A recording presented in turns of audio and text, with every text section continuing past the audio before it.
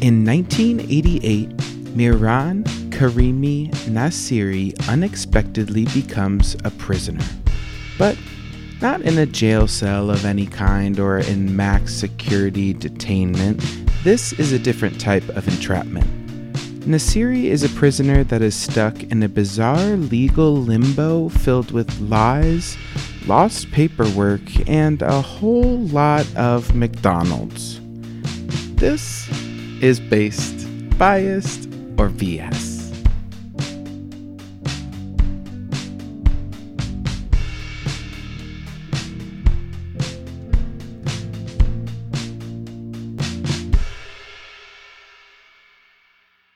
Hello, and welcome to the podcast where two best friends Tell one true story. My name is Madi. And I'm Zach. And this is Based, Biased, or BS. BBs, welcome to the show. I wanted to let you say it for once. Thank you. I did want to say it. Okay, wait. Before you say another thing, I did want to do another thing. That's going to feel weird. Okay.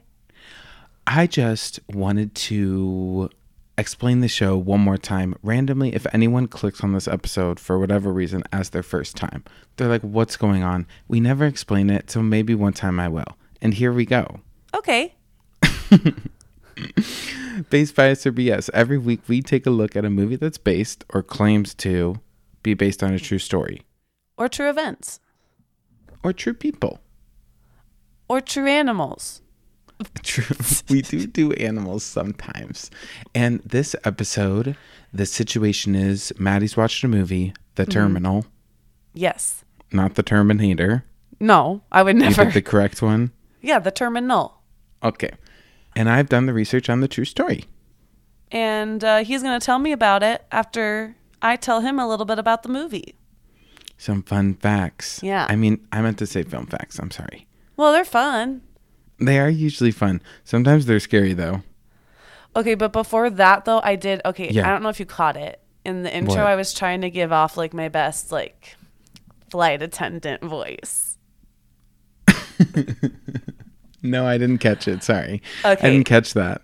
Oh, okay. I just, like, wanted to know, like... I feel like flight attendants have been, like... I forgot we were going to planes. I forgot all about it. I'm sorry. I was like, why is she talking about flight attendants? I get it. I'm there. I understand. Oh, my God. I don't know. I blacked out. Okay, it's okay. I was just curious because I feel Yeah. like lately I've been seeing a lot of flight attendant content on my social media. Okay. And have you ever wanted to be a flight attendant? Because for some Yes. reason I see it. Yes. I've wanted to be a flight attendant for sure. I have a friend who is a flight attendant, and it looks very fun. It seems like a very you job. It's very Sagittarius. It's a very Okay. Sagittarius act of flying to different cities every day, not having a stable home, and just being able to pack up and go. Well, and I was also thinking that, like, you don't have to think about what you're wearing because your clothes are given to you, but it's always you looking good. True. People are looking at you and, like, interacting with you and watching you do your little safety performance. It is just all performance at the end of I the know. day. And, like, I feel like you'd be And the so runway. good at being the flight attendant that's like, you're not going to talk to me that way, sir. Oh, yes. Like- I love to give passive-aggressive customer service. As I was watching this movie, I was like, Zach could live in this world. I would thrive. I know. would thrive. I always love being in airports, except the last airport I was in, which Was was with me. with you. It was horrible. It was a horrible, tiny airport. I've never been in a tiny airport before. This airport was so small, they didn't have room for us to go through security because there were too many people on the other side. Right. It was like we were all in one big room divided by the security like checkpoint, and half of it was people who had already gone on security and the other half was us waiting in line. Yeah. It was horrible. Horrible. I hated it because I've always been near big cities that have just gone to big airports. Yeah.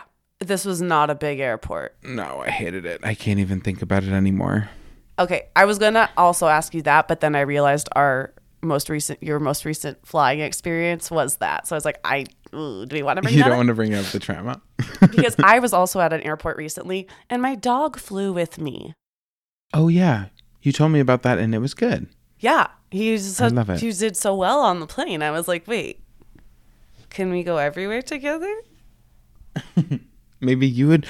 Wait, you could be able to be a flight attendant with a doggy. I could, as long as my dog was allowed to also have a matching uniform.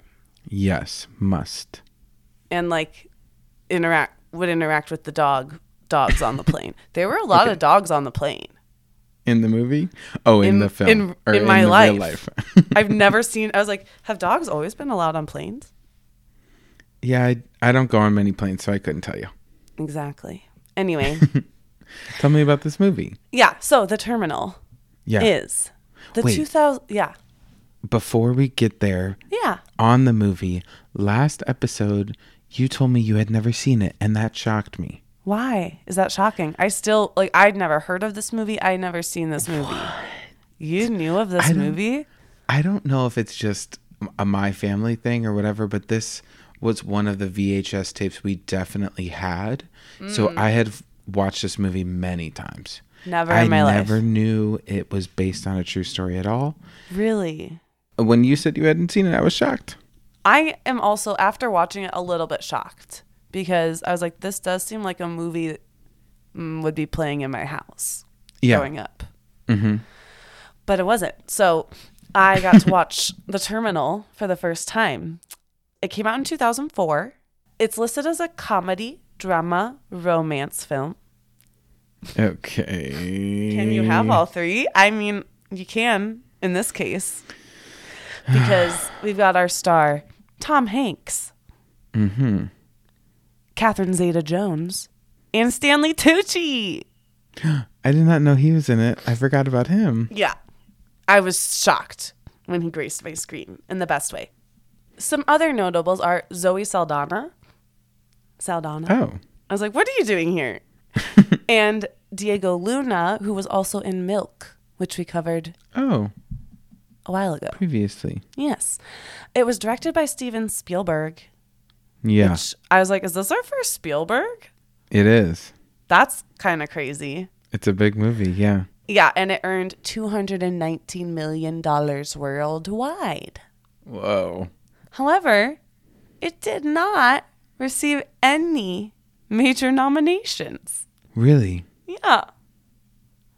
And I was especially shocked at that because Tom Hanks was great in this movie.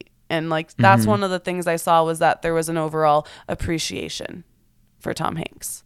And actually, I don't have a specific review for you today because every review I read was about Tom Hanks. Great. Yeah. So that's the summary for you. Tom Hanks is great. What was the genre of film in your words? I know you read one, but it was kind of like family friendly? Yeah, family friendly. I would say family friendly, and it felt a little on the mature side just because of the nature of the predicament, I guess. And the way it's set up in the movie. Yeah, it was still great. So Tom Hanks is the protagonist, Victor Navorsky, from the country of Krakozhia. Yeah. Are we going to talk about Krakozhia? Do you want me to talk about that? You can say the fact. So about it's not real. Yeah. It's a made up country, which Correct. Once I found that out, I was like, okay, do feel better in general about this movie, knowing that this is not a specific country, I guess. Yeah. But the way they spoke about it, I was like, that has to be real. That feels real. However, that's not our setting. Because our setting is an airport terminal where we meet the gorgeous flight attendant, Amelia Warren, also known as Catherine Zeta-Jones. Now, I have to say something about this woman. Okay. You don't know who she is. Yeah, I do. Oh. Yeah, I do. Yeah, I do. I'm the one who doesn't know people. Yeah. I think I've never spoken about this or had it confirmed, but I think my father had a big crush on her. Like he just loved her. So I had any movie she was in my house. Entrapment, right. I used the word earlier. Entrapment, she's in that, in my house. Catherine is all over your house. Love her. Great. Stanley Tucci. And she was also in Chicago. Oh, yeah. She was in Chicago. Pod Mother? Pod Mommy. Pod Mommy. Yeah. Okay. And speaking of pod mommies and daddies, I think we should add to the list of pod daddies Stanley Tucci. Yeah. I love Stanley Tucci. He's been my celebrity crush forever. Yeah. Him in the Hunger Games. Perfect. The start for me was definitely Devil Wears Prada. Oh, absolutely. And Easy A. Yeah. Yeah. Strong daddy energy. Yeah, for sure. He's obviously... What does he play in this Frank film? Dixon, a customs and immigration official, a.k.a. our antagonist. Yeah. And then Zoe Saldana is Dolores Torres, an immigration officer, while Diego Luna plays Enrique Cruz, a food service truck driver. Okay. Although Mr. Steven Spielberg tried to find a real airport to film in, they wound up having to create one in a former airplane hangar. And it was built to code with 3 sets of working escalators. Wow. Budget. Yeah. It had stores with working cash registers and ovens and real brands occupying them. Wow. And it took 16 weeks to build and was 75,000 square feet. They built a real little airport. Yeah. Terminal. Yeah. That's amazing. Ridiculous. It's Spielberg. You're like... Yeah, well, he's going to do whatever he wants. You can't find one? Well, let's make one. Exactly. So I said earlier that Victor's from Krakozhia. He actually speaks Bulgarian. Okay. So that's a real language. It is. Why are you saying it with a question? It is a real language. I'll give you that. Okay. So like overall, I really liked this movie. It was like nostalgic in the like time it teleported me to. I do think it didn't give me a solid, maybe it did give me a date. I feel like we were in the 80s or 90s. Yeah. 80s. 80s. And I kind of like the 80s vibe. Mm-hmm. However, this movie was 2 hours and 8 minutes long, and I did feel that. but I think most of that is because of the set, because you're in one place for so long that it's hard to feel time progress. But that's maybe the point. Like, true. That's probably what that person felt the entire time. Like, that's a nightmare. Being trapped or delayed at an airport is literally my nightmare. Yeah. So it's so scary. I hate it. That's what I got for you on Film Facts. Wow. I'm glad you really like the movie because I love it. I haven't watched it probably in since I've lived in my childhood home. So who knows since you saw Catherine on the VHS. Yeah, with my dad in the background. No. Oh, God. Sorry. I hope he doesn't listen. Make it weird. Yeah, he doesn't. Okay, should we jump right into our story? Yeah, let's do it. Okay. I have to preface everything first. Okay. With the little statement. First of which, every single character you mentioned, fake. What? Like, names-wise. I don't have anyone's names. Okay. That are those. Second off, I have to start off with the fact that some... or all, maybe, of my facts that I have for you today could all very well in the future be proven not true. What? I don't know. There are many versions of the story that I saw online, and also many things that it happened a while ago. So many things that were stated or published as fact have since been proven incorrect. So I feel like I don't really know what. There's a possibility of things that I say won't be true. Okay. Maybe in the future if people investigate this more. So I just wanted to start with that. I'm going to kind of tell and piece together what this main protagonist says their story is, as well as kind of pop in with fact-checked pieces from other people. Okay. There's also like mental illness at play at some point here, so the story kind of changes, and we'll kind of piece together what we think happens. Okay, Just bear with me. All right. So we're gonna start in the year 1988 with all right. Mehran Narimi Nashiri. That is a name I never heard. I suspected that. He's our main character. He goes by many names, which I'll kind of talk about in just a second here. But the main names I'll call him from his real name are going to be Nasiri. Okay. Not his real name, but his legal name. Nasiri. That's not far from Navorsky. Okay. That's his last name, the other man? Yeah. Got it. Tom Hanks? Yes, sir. He finds himself stuck thousands of miles away from his home country of Iran.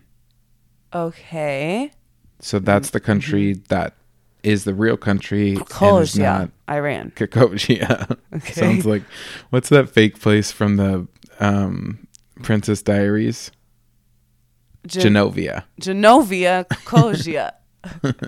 Wait, but Tom Hanks spent so much time correcting people on how to say it. It's not real. He really sold it. Congrats to him. Didn't end up in a nomination, though, I guess. Awkward. So our real man, Nasiri, is stranded in an enclosed building. Yeah. No direct sunlight, no fresh air, almost acting out the role of a prisoner, and yet Sir Alfred, as he prefers to be called. Okay. So sometimes I'll say Nasiri, sometimes I'll say Sir Alfred, same person. Got it. He is no real prisoner at all. He's simply a traveler, and today begins his year-long stay at the Charles de Gaulle Airport in Paris, France. Where was your airport in the movie? My airport was JFK. Oh. American. There was a lot of New York in the plot. So we're off to an interesting start. Yeah, no. We are in Paris, France. Our main character, Nasiri, a.k.a. Sir Alfred, is from Iran. Mm-hmm. So... great. Are you ready? I'm already confused, so sure. The movie starts at the airport, but not yet with our main character. It's just kind of giving you an overview of what a general airport the feeling is, and what Stanley Tucci, the immigration officer's job is, which is to spot who's a fake, who is going to have fake papers, who's trying to get in here illegally. Got it. That becomes definitely a plot point. Okay. So what's going on here? Why is he stuck in an airport? Where do we go? Well, to figure out why, guess where we're going to go? Where? The beginning? To the beginning. Twink, twink, twinkle, twinkle, twinkle. Now Sing you have for to me. do it. Oh God, cut that. I'm so sick. Don't use that. Go. So even though the movie doesn't talk about this, we're going to go back to where Nasiri is from and everything about him. So he was born in a small settlement located in Mashed Solam, Iran, in 1945. Couldn't find an exact date, just the year. So this settlement is like a British-owned settlement in the country. So there's a lot of British people around him, but he is born of Iranian descent. Got it. His father, Abdel Karim, was an Iranian doctor working on that same settlement in which Nasiri grew up, which allowed him and his family a wealth that was uncommon in the region. Okay. Nasiri claimed in his autobiography that he was the result of an illegitimate affair and that his birth mother was actually a nurse from Scotland who worked with his father. Okay. I got nothing to disprove it. Well, Nasiri has stuff to disprove it himself because he's also claimed that his mother was Swedish in other accounts in other interviews. So there's no evidence that I could find to support either of these claims. Actually, the opposite. According to many sources, it's more likely that Nasiri's mother was an Iranian woman who worked in the home. Okay. It's not really important to the story, but I just tell that so you understand what I'm working with and what I'm kind of piecing together to create the story. A lot of times, the facts that I got from the autobiography from him were then disproven in the articles written about him. How do you tell his life story if he's telling a different story? Right. Usually when I find that the autobiography source or something written by the person, I'm like, perfect, this is kind of all I need. But not so in this one, I feel. Okay. He is a special man. Yeah, a special case. So we had to dig a little deeper, and hopefully we got maybe a bigger picture of the story.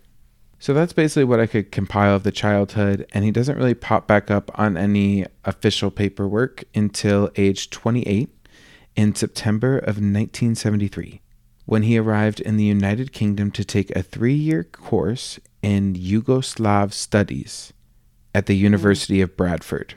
Upon completing his studies, his student visa then ends, and so he returns back to Iran in 1976. Got it. So he's kind of a traveling man, and because he grew up on this British embassy kind of station, he is used to people like going to the UK, flying back, that kind of travel. Even though it seems far, it's kind of like normal for him. We're back in Iran, and when later questioned, Nasiri says that he participated in protests at Tehran University against the current Shah and Iranian government. Good for him. Any flashbacks or any deja vu? Well, anything about his past had to do with his dad and his love of jazz musicians. So I just feel like that's opposite of where we're going. Okay. Yeah, that's nothing about anything about what I'm going to say. What I was talking about, deja vu, if you recall back, Tehran University, I have talked about previously, the Shah and the Iranian government, aka these are the protests in Iran that later become the revolution. Argo? That we talk about in episode 20, Argo. He's in the same exact city. So, and what side is he on? He's a student. He's protesting with the students against the Shah. Yep. Got it. So I say that, and it paints a clear picture, if you listen to that episode, of a very like war-torn city. Yeah. This is before that. This is not as extreme as that, but it is the same city, so it's the same energy feeling, just not as bubbled up yet. In fact, this is a protest that he rioted in that was students protesting a university like new regulation that I couldn't find what exactly it was. So it wasn't even like a government type protest. It was a school thing. So it wasn't as extreme as Argo. I just thought that was crazy that I was like, wait. Then this later becomes the protest that the reporters get trapped in, and then they have to get rescued by a fake movie. It's wild. We cover so many little pieces of history. It's funny when they overlap this closely. So back to Mr. Sir Albert. Okay. I'll explain the name. I will. I promise. Later. Didn't you already ask me about Sir Albert during the Young Victorian? That's Prince Albert. Oh. That's a Prince Albert, man. Oh, how dare you bring her back? Sorry. So he claims that because of his involvement in these protests, he was expelled from the country. The country, not just the school, the country. The country. Okay. In 1977. Okay. Though many people were involved in these protests at the school, which were involved, like I said, about a new school regulation, many were involved, and no one else was deported from the country during this time. Just him. Yep.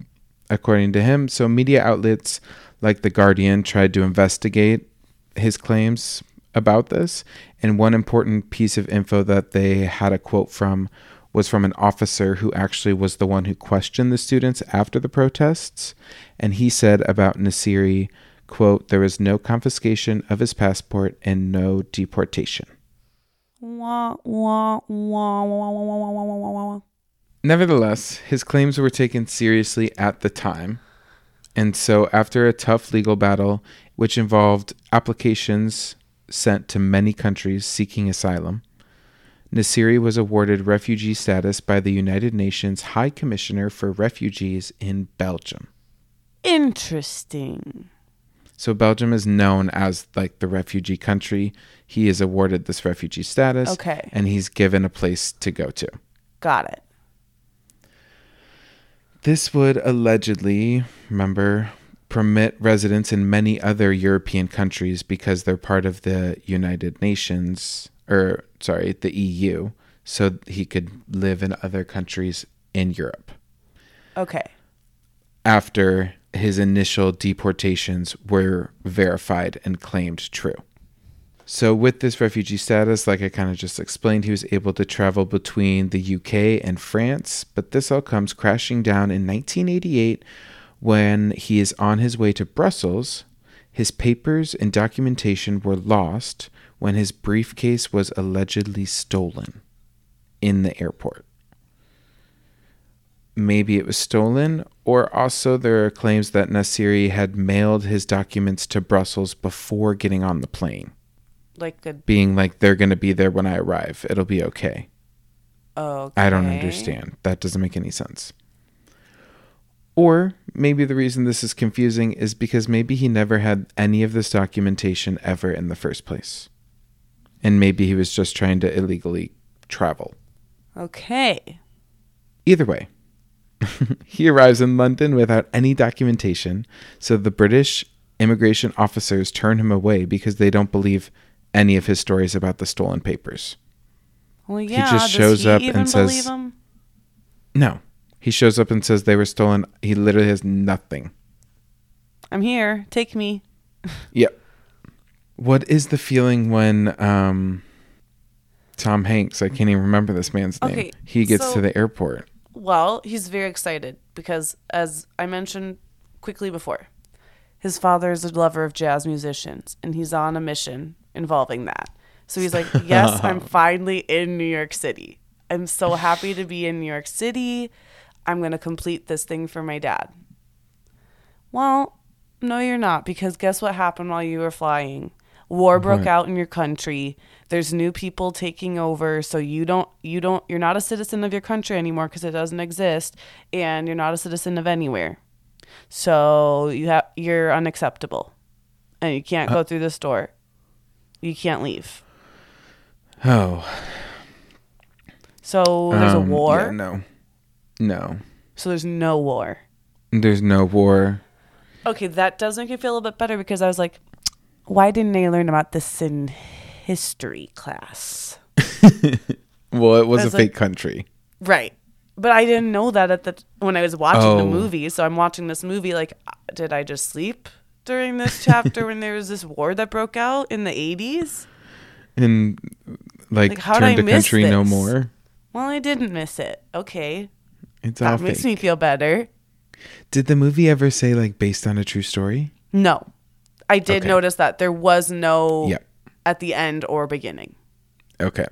He goes to England. No papers. Without anything. And the officials there are board that plane right back. Yeah, turn around, boy. So he has to board a plane and is sent back to France. What?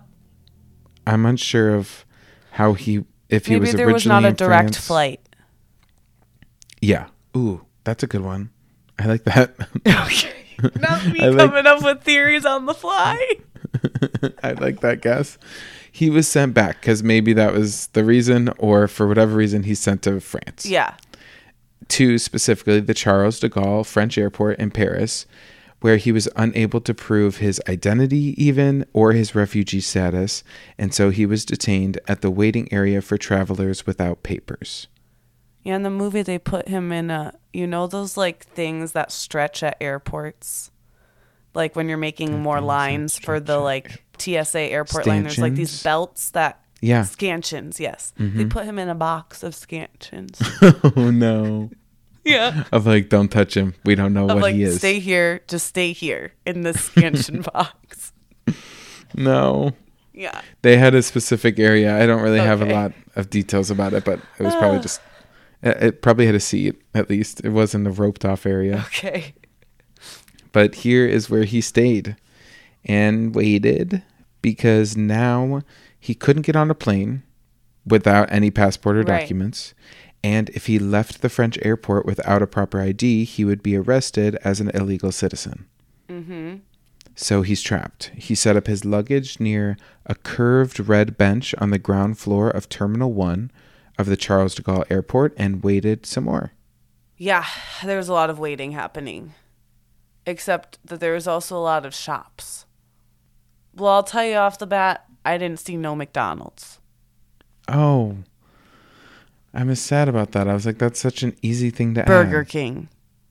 Oh, I did see a little thing about Burger King. He didn't really like it. Well, that's all he ate in this movie. Was it specifically like a plot point, like he loves Burger King?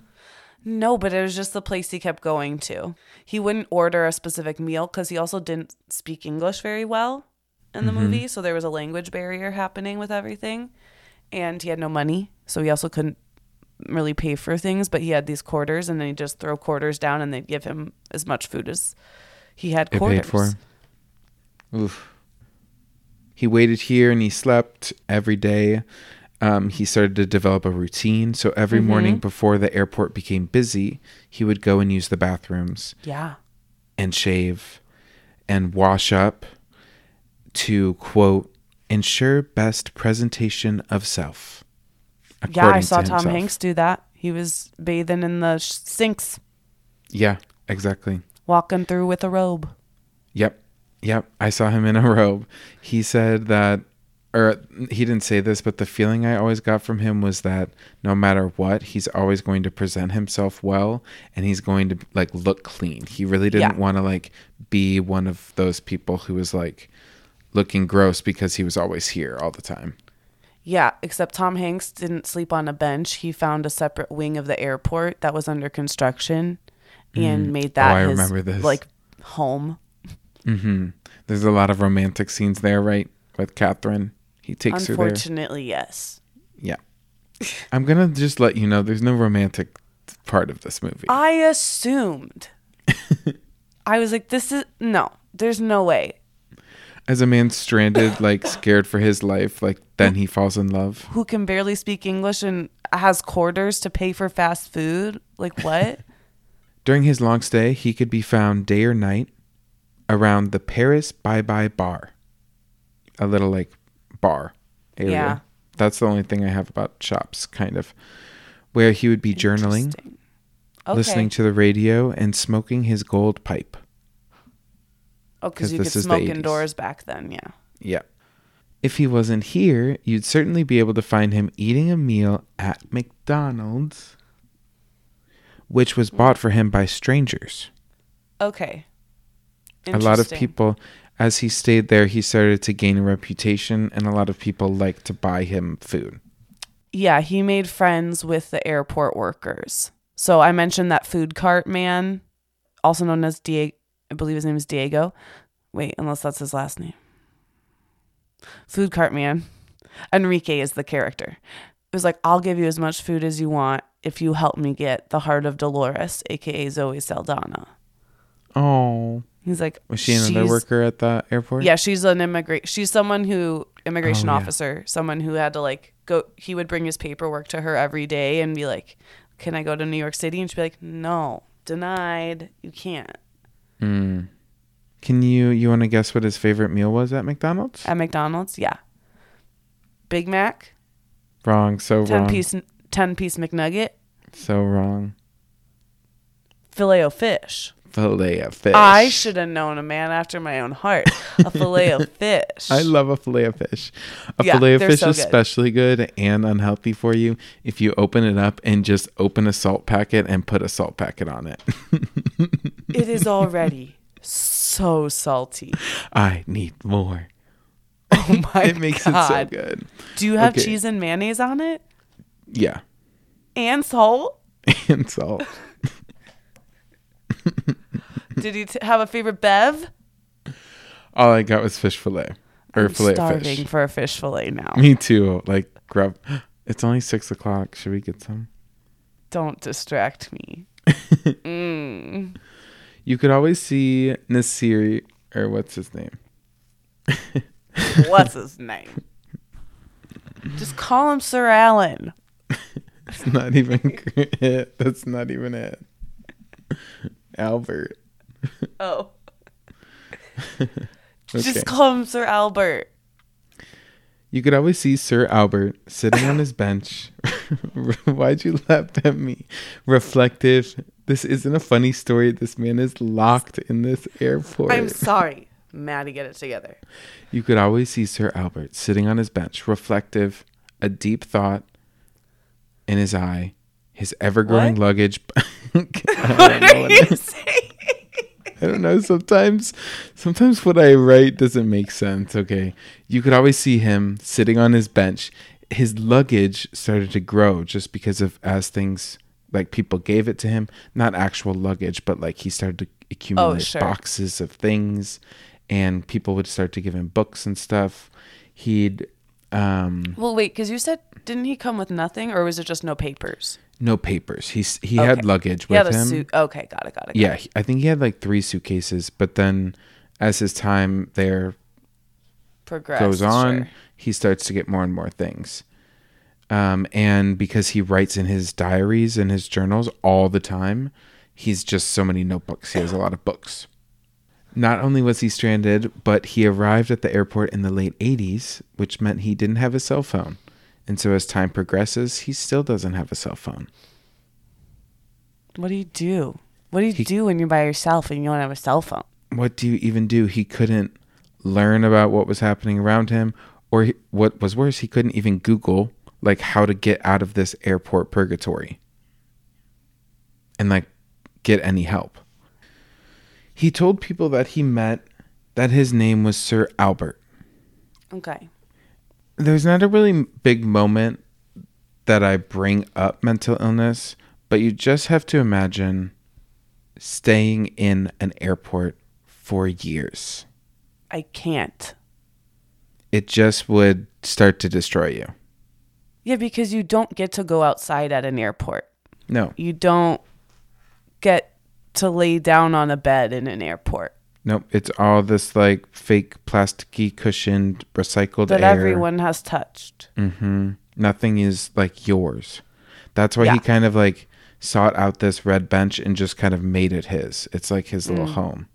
Travelers would meet him for a couple minutes. Most people just walked right by him, but some stopped and had a conversation, and he told them his story, or at least some would just like see him on the bench.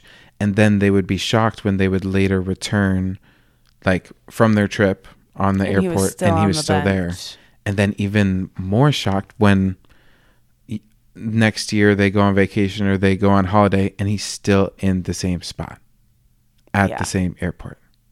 At this time, his pile of luggage and boxes, like I said, have grown all around the bench. He's older, and he's in his mid-50s now. Wait, how long has it been? I'm kind of being vague about that to give you like a shocking moment at the end. Okay. The serious case was later taken on by a French human rights lawyer, Christian Bourget, and attempts were then made to have new documents issued from Belgium. That was the country he got asylum with, but the authorities there would only do so if Nasiri presented himself in person. They said, come to Belgium, we'll give you new documents, and then you can go about your traveling. Yeah, but how do you get to Belgium if you can't get on a plane? It was going to be arranged. Yeah. Everything was going to... They're like, we'll give you a temporary boarding thing. Come here, we'll give you stuff, and you'll be good. Which sounds great. So in 1995, the Belgian authorities granted permission for Sir Albert to travel to Belgium, but only if he agreed to live there under the supervision of a social worker. I think I just explained that wrong. I should have read one more sentence. They would give him paperwork, but he had to live there. He couldn't travel just yet. Like out of Belgium, you mean? Out of Belgium, yeah. Got it. He had to come back to Belgium, get his stuff, and like be be supervised. there for a while. Yeah. Sure. Nassiri refused this on the grounds of wanting to enter the UK because he didn't want to go back to Belgium. Both France and Belgium offered Nassiri residency, so even France said, you can come back here once you get your paperwork, but he refused to sign the papers as they listed him as being Iranian rather than British. And they did not show his preferred name, Sir Alfred Meron. Interesting. Obviously, that doesn't happen in the movie, but there is a scene with Stanley Tucci and Tom Hanks, and he's like, listen, we can get you out of here and get you papers and in front of a judge if you say that you are scared to go back to your country, if you have reason to be scared. There's a war going on there, so aren't you scared right now? And he's like, okay. I understand. Like, so are you scared? And he's like, no. They're like, you what? But just, okay, so you're not scared to go home? No, I'm scared of this room, but I'm not scared of home. Like, he just, like, didn't do it. That's kind of the closest, I guess, mental health thing I would say I saw movie-wise. Oh, that kind of sounds like but it's not even, it's more just like a language barrier. Right. Yeah. Right. This seems, I'm not really know. And I don't want to speculate too much, but he is like insisting that he's a British citizen. He won't sign it because it doesn't have Sir Alfred, which is, preferred names are important, but if it's going to get him out of the airport, I don't know. So his refusal to sign the documents was a big frustration to his lawyer, who was working for free, and thus dropped his client after he did all this work and made him this plan. And so now, because he wouldn't sign anything, he remained at the airport. One journalist in particular took interest in his story as it started to spread, and his name was Andrew Donkin. Okay. Did you have any reporters? No. How long did it feel like Tom Hanks was stuck at the airport? Or did they tell you? They did tell me, and it was like, I think maybe a year and a half. Yeah. The journalist, Andrew Donkin, he sat down with Sir Alfred at the airport, and they talked together specifically in this time about their journals, or his journals. Stacks and stacks of completely filled out diaries. Donkin said, quote, there must be 10,000 pages here. To which Alfred replies, more because I write on both sides to save paper. So yeah, it's 10,000, but I read it on both sides, so it's kind of 20,000 pages. It's just his journals, like his ramblings. Well, yeah, and like what he's doing every day, and like how he's spending his time, and people he meets, or just, I don't know, everything. Okay. If you have no one to talk to and nothing to do, and every day is the same exact thing. I mean, when you think about it, we do that with social media somewhat. Like, he's making notes of his day. We take pictures of the things we're doing, and so I guess if I didn't have anything, I would document it somehow. Yeah. Because Sir Alfred is restricted to the confines of the airport, he has to rely on the kindness of others, kind of like we talked about, for special things like notebooks, which he really needs, and he gets these from his friend, the airport doctor. Oh. That's kind of the only thing I had about him making friends at the airport. Other like airport people giving him or buying him McDonald's, stuff like that. Sure. Years have passed at this point, and Nassiri or Sir Albert has never gone outside. Never had the feeling of the sun hitting his skin or fresh air brushing up against his face for 18 years. Did you say 18? 18. Yeah. Originally, he arrived in 1988, and his stay only ended because he was rushed to the hospital in July of 2006 from the airport. You're speechless. What? I keep thinking you're frozen on the camera. I'm sorry. I'm sorry. That is not the movie I watched. 18 years is the lifespan of, like, that's how long you're in high school. No, that's exactly what I was thinking. 18 years is the longest time that I have lived in a home ever in my life. Right. Like from when I was a baby to Same, when I you moved never out of high moved. school. Right? I never moved. Me either. He lived in the airport for just as long as we lived in our childhood homes. Never going outside. I can't process what that would do to a person to not be outside for that amount of time. That's why he says like Sir Albert and stuff, and this is what he prefers. And I'm like, I'm just going to say what he wants because I don't even know like what he has gone through, like the mental kind of torture of that. Right.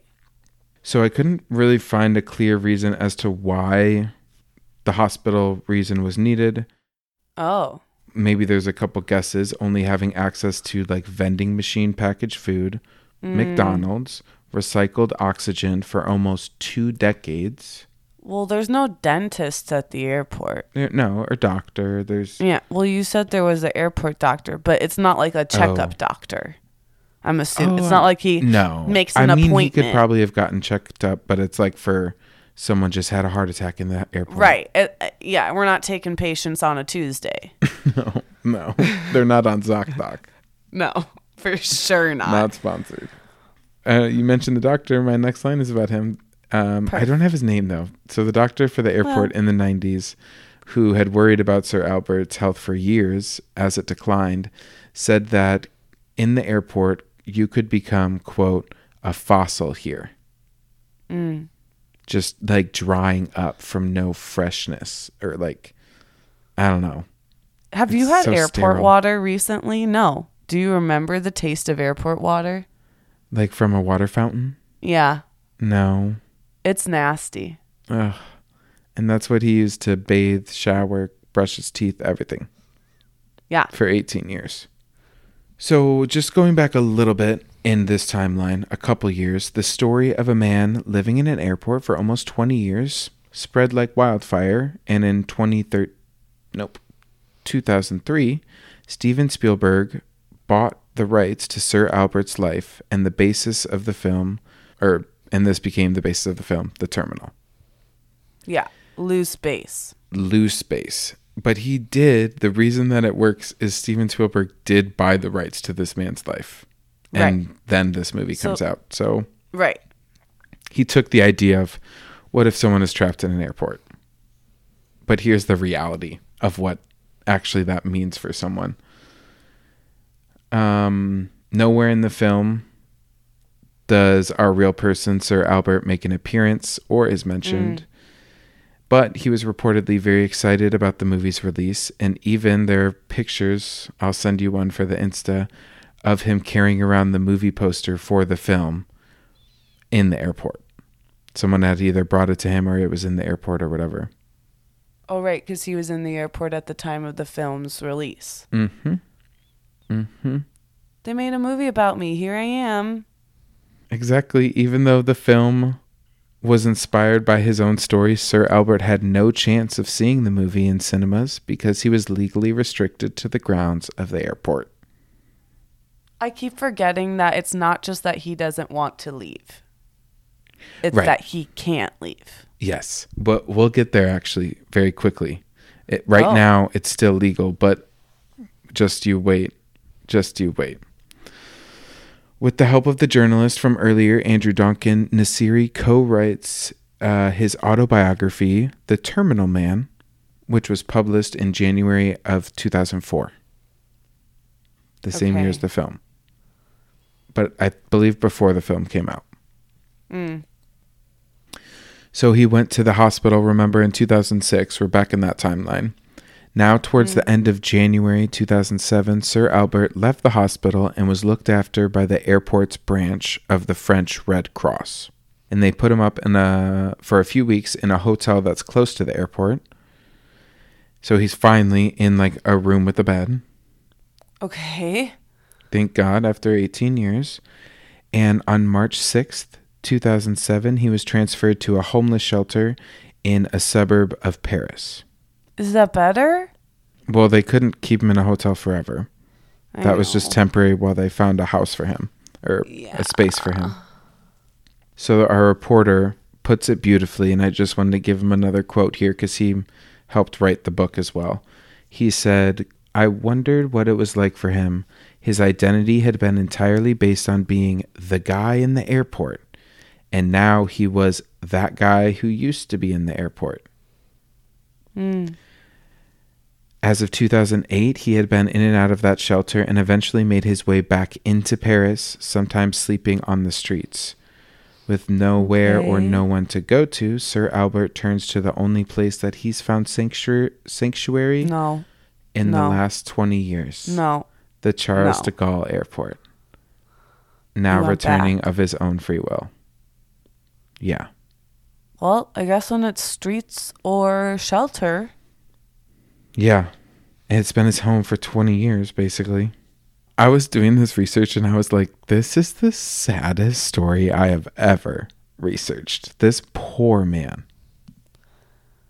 And there was like a moment of like, maybe at the beginning he used the riot thing with this at the university as a reason to get out of the country. That was kind of my speculation of it, is maybe he was like, I want to get out of Iran. This can get me into the UK. So I'll just say they deported me. And it was never true ever. Then he just got into this, or maybe he did get deported randomly and no other student did ... But this never should have happened. This is a horrible situation. No. And now he feels like his only option is to come back to the airport. He comes back to his red bench, unpacks his bags, and returns home. Don't say that. I know. Just last year, on November 12th, 2022. Yeah? Around midday, emergency services were called to the airport because Mehran Karimi Nassiri, or Sir Albert, had suffered a heart attack in Terminal 2F. Police and medical team were not successful in saving him. He died in the airport. I wrote one. My last sentence is, he passes away inside the airport he was forced to call home. And that's the end of the story. I've never been sadder. I know. You pushed this to a night recording and I was like, I'm going to go to sleep and I'm going to quiet myself to sleep, thankful that I'm not in the terminal. I like kind of feel like I'm going to cry right now thinking about it. I see it in your eyes. I know, it's so sad. Let me tell you what I saw. Can I tell you what I saw? Yeah, let my tears dry up, please. Okay.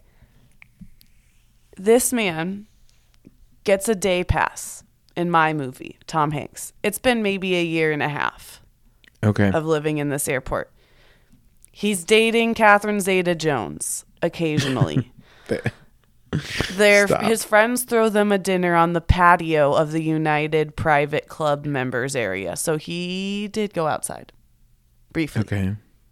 And then he got a day pass to go into New York City so that he could get a famous jazz musician to sign a piece of paper that he could put in a little tin can that he'd been carrying around full of other jazz musicians because it was his father's dream. Mm-hmm. I watched a lot of things. Very little of what you talked about I watched. Except for a man stuck in airport I can't leave for a period of time. Yeah, but not 18 years. And then that's not even including... That's not including he goes back. When he goes back, which was after sometime in 2008. And then... Until 2022. Yes, 2022. He's in and out of that airport.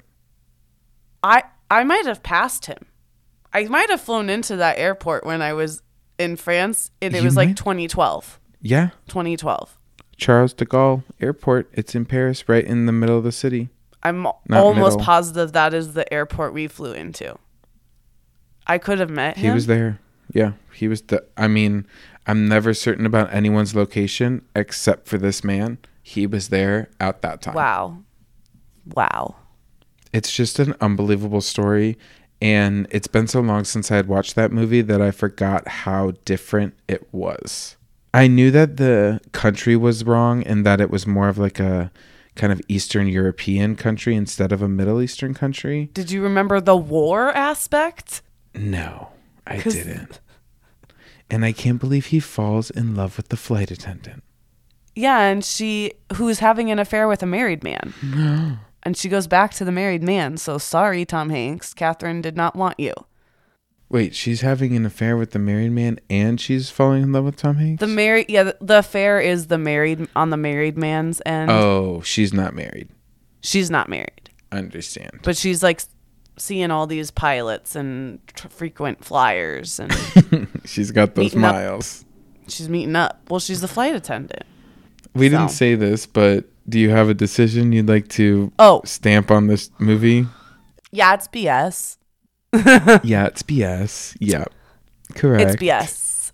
As much as I did enjoy this movie, I liked the nostalgia aspect. I loved how much I fell in love with the characters and their relationships with each other. And I was rooting for different things I never thought I would.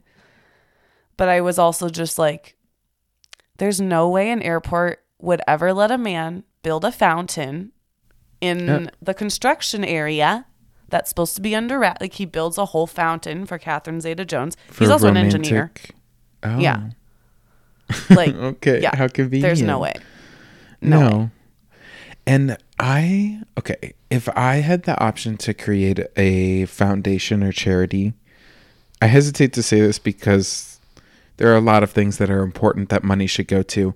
But if I could create one and my money could go to anywhere, it would be a fund that would go to anyone who's ever had a movie or TV show based on them should not be stranded in an airport living unhoused. Correct. $1 million movie, a Steven Spielberg movie. How much do you know how much he got paid? I saw a number that was $203,000. Is that how you say that? 203,000? Yes. Yeah. Which sounds like a lot when you like first think about it, but then when you think about like just one lump sum though. Yes, and I also don't even know like if he received that or if he did, what type of, for a certain person, like giving them a stack of money isn't going to do anything. Like at a certain mental state, like it could mean nothing to you. You're just living your life. So I don't really know. It seemed like it didn't have any impact on his life. If it got to him, he came back to the airport. Right. Well, because also when he got that money, supposedly, was when he was still technically forced to be there legally. Mm-hmm. Mm-hmm. So I'm like... And he doesn't have a bank account there? Like what? Right. Where did the money go? He just got a piece of paper? Did you bring it to the airport? Like what? I don't know. It's just like such a horrible, tragic story of this man's life, I think. Whether or not he got himself into the mess in the first place, like... It's a horrible outcome. How can we let people be like? I don't understand how we just let people slip through the cracks like that. Yeah, we kind of should probably mention it. It's like this case is not unique if we expand it to like people seeking asylum or like refugee. Like even though they might not be trapped in an airport, they're also trapped in like different asylum camps or refugee camps. Right. That look just like an airport, you know? Yeah. And have less accommodations than an airport, possibly. For sure. Yep. Because as much as it sucks, like he did have he had unlimited water and clean water. And he wasn't in danger of other people, really. Mm-hmm. So, ugh. Not horrible. to make us think about more sad things, but I just had to also mention, like, it's still kind of happening right now. Yeah, it is. And at this time of year, too, you know, it's a time when we gotta give. And I know we were going to stay away from holiday-related things, but... Are you going to tell me what I'm going to watch next week? Yeah, please. I'm excited for a movie. It's The Christmas Choir.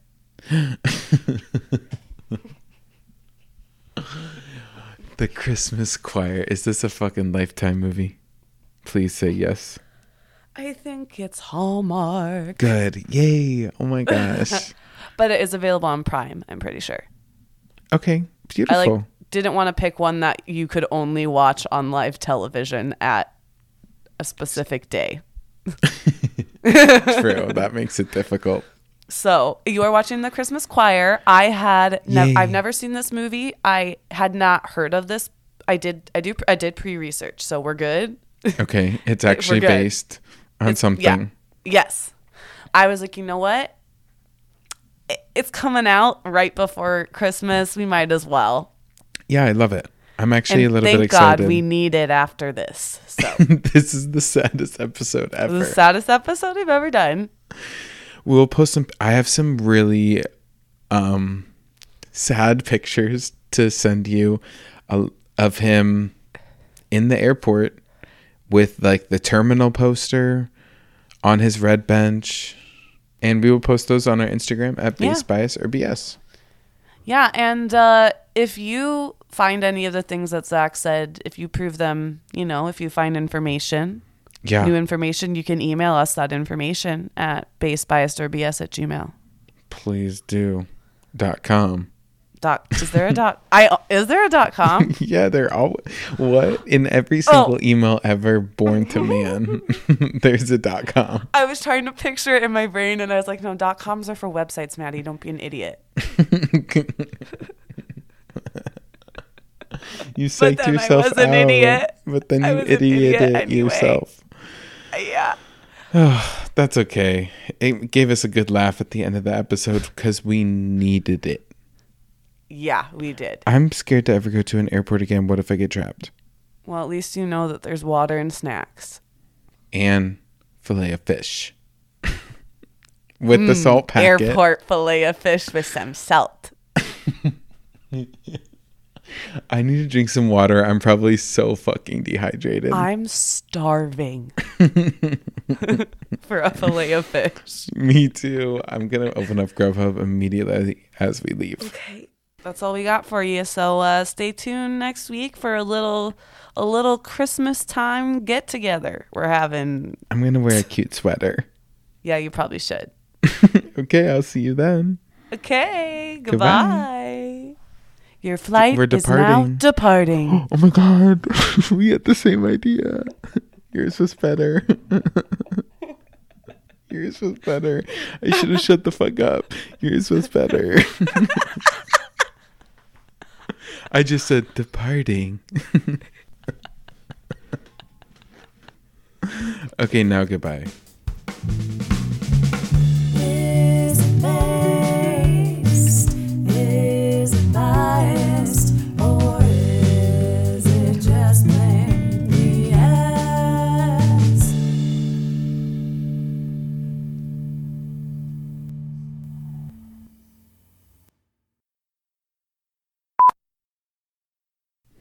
Steven Mr. Spielberg. I don't know why I said Steven Mr. Spielberg. Mr. Steven Spielberg. Switch that one around, did ya?